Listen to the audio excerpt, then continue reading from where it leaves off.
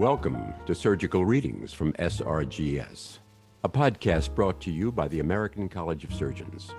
I'm your host, Dr. Rick Green, and in this series we will talk to the editors and experts featured in Selected Readings in General Surgery, a publication that highlights highly relevant and practice-changing information from the world's most prominent medical journals. As busy professionals, we don't always have time to read the most current studies.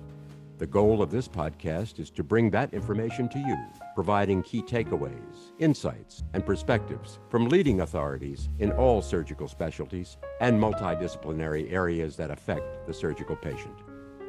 The opinions expressed in this podcast are those of the participants and not necessarily that of the American College of Surgeons.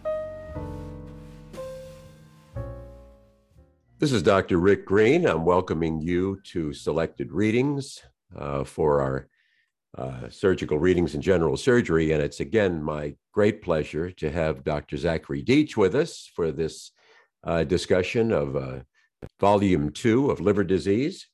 And Zach is assistant professor at Northwestern. He's also in the Division of Transplantation. Zach, it's a pleasure to have you back with us. Thanks so much for having me. It's a pleasure to be here. Well, there's a great amount of wonderful information in our second volume of liver topics in SRGS. And so let's get right into it. There's a lot of interesting things, certainly for our general surgeons and others to talk about. One of the things we're going to touch on is the management of liver trauma. And of course, this is becoming even more important, especially with penetrating injuries to the liver. And I was wondering, Zach, if we could talk first specifically about the management strategies of penetrating injury, and then talk a little about blunt injury. We've seen a great change over the last few years in the use of interventional radiology techniques, angioembolization. I was wondering if you would comment about when we should use these non-operative techniques in thinking about both penetrating and blunt injury to the liver. Well, that's a great question. You know, in my field, transplant surgery, we can't do our job without interventional radiology. And I think the same is true in trauma surgery as well these days. So in instances when surgeons do not find themselves in the operating room for other reasons in the setting of blunt or penetrating trauma, and you have a traumatic liver injury, non-operative management is often successful in managing liver trauma. And IR can play a crucial and key role in this, particularly when there's active extravasation demonstrated on, for example, CT angiography. Okay, that's great. That gets us really going in the right direction. One of the things that we see, though, after IR techniques sometimes is bile leaks as a complication. I wonder if you could comment on that and how we should manage bile leaks after IR management. Sure. So I think evidence is clearly demonstrated that embolization should be performed when there's evidence of active extravasation. So we shouldn't proceed with blind embolization because this does raise the odds of developing ischemic injury to the liver, and this can promote bile leaks and other complications, hepatic necrosis and so forth. Now, these complications may just result also as a result of the injury itself and the traumatic injury. But when bile leaks do manifest, usually this is in subsequent days, it's important to achieve source control. This can often be done with percutaneous drainage, but in when more serious complications develop, biliary sepsis and peritonitis, then a trip to the operating room may very well be warranted. I think in many cases, bile leaks after traumatic injury can be managed without a trip to the OR, without hepatic resection. But it is crucial to have advanced endoscopists available who can both provide diagnostic and therapeutic intervention with ERCP and stenting if needed. And sometimes the combination of that with a sphincterotomy can decompress the biliary tree and provide a definitive solution. So in those cases, though, that we have to go to the operating room, there is a decision tree here regarding packing, damage control, as we call it, versus resective techniques, hepatotomy. Give us a little insight as to when damage control should be done and not go for a big resection of the liver. So I think evidence clearly demonstrates that an intraoperative resection at the time of trauma XLAP is associated with very poor outcomes. Conversely, when patients can be managed and bleeding controlled with aggressive packing and with a planned reexpiration in 2 to 3 days, outcomes tend to be much better with rebleed rates. Obviously, there's some selection bias. More severe injuries are going to be tougher to control with packing, but that should probably be the goal of the damage control laparotomy. Get out of the OR, prevent acidosis, hypothermia, coagulopathy, if that can be done. Now, in circumstances where bleeding cannot be controlled with packing, obviously outcomes are going to be quite poor, but have to focus on getting vascular control. So in bleeding emanating from a parenchymal injury, performing Pringle maneuvers can slow bleeding from portal vein injuries. If you have a hepatic vein injury, this is going to be maybe more challenging to control and have to get total vascular control, including the suprahepatic and infrahepatic cava. This is obviously not an easy scenario to manage in the trauma XLAP setting. So to summarize what you've said, in the modern era, certainly interventional radiology is the way to go with less opportunities for resection. So I think this is a real plus, and it's covered beautifully in our selected readings in general surgery. Let's transition a little to cystic disease of the liver. We recognize there are simple cysts, there's polycystic disease. What would be the management for the surgeon of a cystic process in the liver, and when does that need surgical management itself? Sure, good question. So most cysts that we'll encounter are simple hepatic cysts, which are fairly common, perhaps in 20% of the population. These are most often discovered incidentally and are asymptomatic. And for true simple cysts, often no intervention is necessary.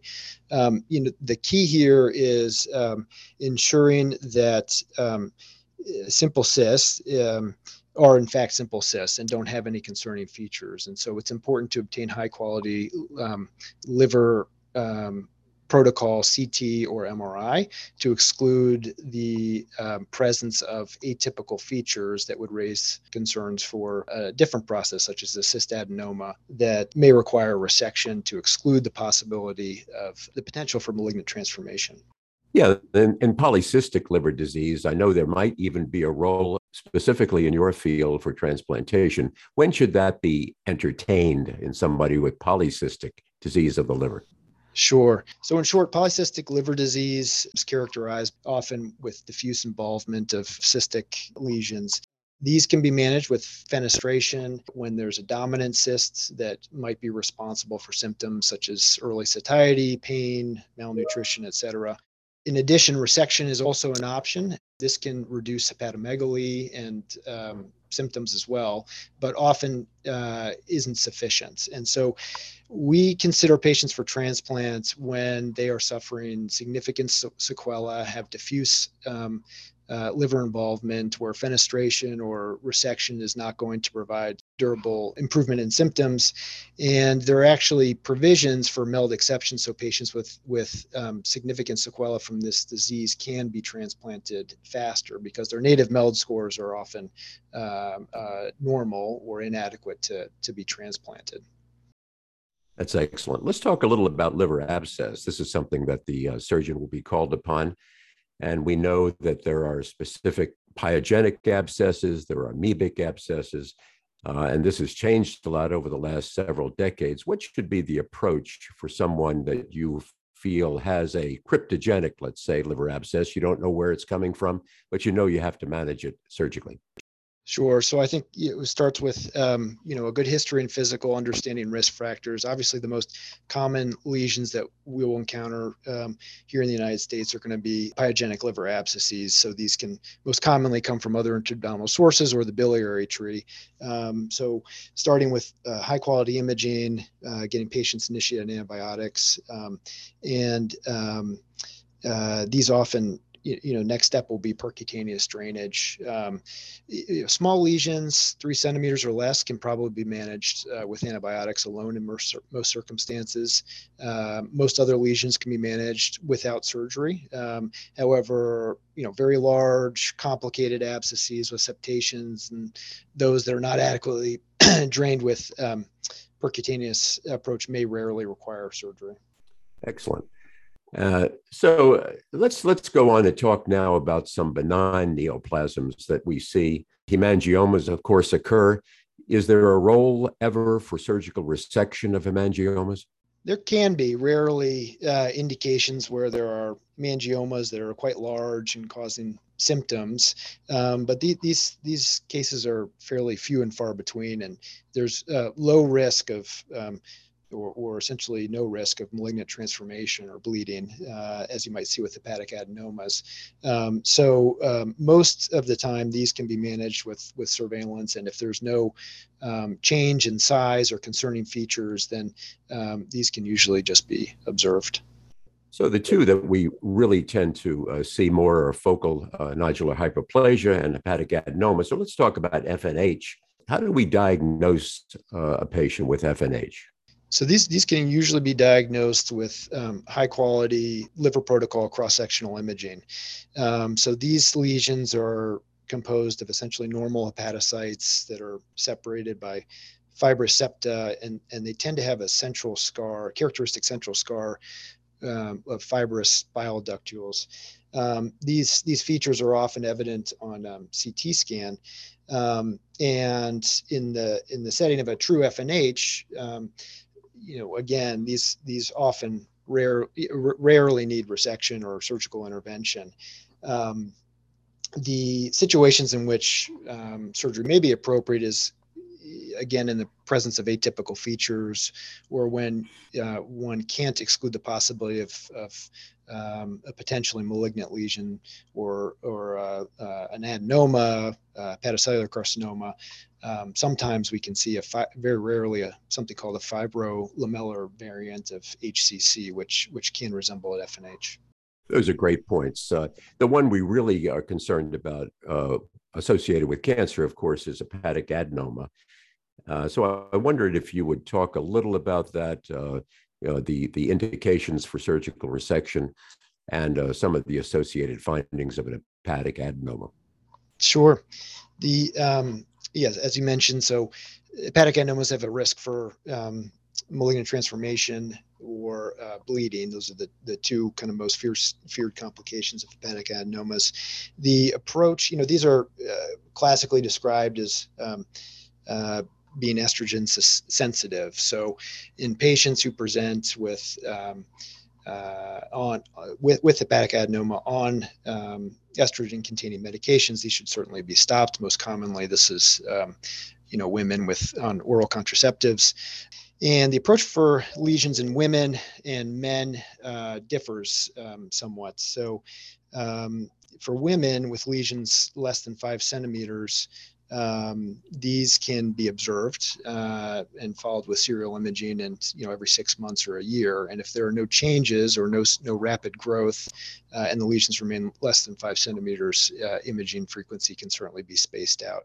Now, for men, typically the presence of hepatic adenoma is an indication for surgical resection because of the possibility for malignant transformation. And certainly the risk of rupture of hepatic adenomas during pregnancy has been seen. And that's something else that we need to be cognizant of. Metastatic disease of the liver really has changed in its approach. And I wonder if you would talk a little about management in colorectal cancer, because there are several issues here. When do we approach the liver? When do we approach the primary tumor? What is your recommendation? What does the literature tell us? Again, good question. So, I think the nuances and potential to kind of personalize treatment here have really evolved significantly, and they speak to the importance of a true multidisciplinary approach to patients with colorectal cancers and hepatic metastases. So these teams should involve liver surgeons, colorectal surgeons, medical oncologists, radiation oncologists, and radiologists to help plan multidisciplinary approaches. And a one-size-fits-all approach does not necessarily, it kind of is beyond the scope of what we're able to cover today. But in short, we have considerations about margins, and in general, folks are moving towards parenchymal sparing resections of hepatic metastases. So R0 resections with 1 millimeter margins seem to have comparable or better outcomes than classically described 1 centimeter margins for resections. The timing of whether hepatic resection or should be come before resection of the primary lesion at the same time or afterwards is really a decision that needs to be individualized based on the scenario and in consultation with other specialists. Right, and this is really a role for multidisciplinary discussion. I wondered if you could just discuss briefly embolization techniques as an adjunct to resection. Is there a role for that? Absolutely. So for patients with heavy burden of metastatic disease who are facing the need for extended liver resections, we start to worry about remnant liver volume and whether patients will have enough remnant liver to survive the perioperative period. So a healthy liver in a healthy patient should regenerate, and the key is leaving them with enough hepatic reserve to survive the perioperative period. So in general, that number is somewhere around 20 to 30% of a healthy liver.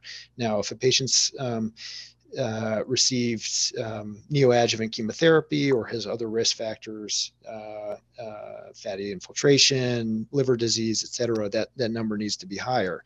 So in situations where proposed resections would potentially leave patients with too little hepatic reserve, portal vein embolization is an option that tends to have fairly good results. When that falls short, there are additional approaches, so portal vein ligation, or procedures called something called an ALPS procedure, which is a portal vein ligation and staged hepatectomy, where in the first stage, the portal vein to the diseased segment of liver to be resected is ligated, the parenchyma is divided, and at a second stage procedure, the resection is completed after the remnant liver has hypertrophied. This tends to result in greater hypertrophy, but the trade-off is greater morbidity and mortality and fewer patients proceeding to completion. Yeah, your point about avoiding liver failure for resecting too much liver is really important. Although the colorectal cancer, of course, gives us the greater opportunities of metastatic disease, there are other lesions. I wonder if you would speak for a moment about neuroendocrine tumors, both from the pancreas, perhaps, or the GI tract. Is there a role for resection in those diseases? Absolutely. The biggest difference, I think, between addressing hepatic metastases of neuroendocrine tumors is that the R0 resection is not mandatory for patients to derive clinical benefit. Obviously, outcomes, long-term outcomes are worse once neuroendocrine tumors have metastasized to the liver, but debulking procedures in which 75% or more of hepatic metastases can be resected do show benefit for patients. Well, Zach, this has been a great discussion of our segment 2 of liver disease. We've been talking today with Dr. Zach Deach, who's Assistant Professor of Surgery at Northwestern in the Division of Transplantation. Zach, thanks so much for being with us on Surgical Readings. Thanks again for having me. I really appreciate it. Thank you for joining us on Surgical Readings from SRGS, a podcast brought to you by the American College of Surgeons. I hope you enjoyed the episode. Please let your friends, trainees, and colleagues know about the podcast. On social media, use the hashtag #SurgicalReadings. You can subscribe to selected readings in general surgery at facs.org/SRGS. Options are available for individuals, institutions, and residents. I'm Dr. Rick Green. Until next time, thank you for listening and learning.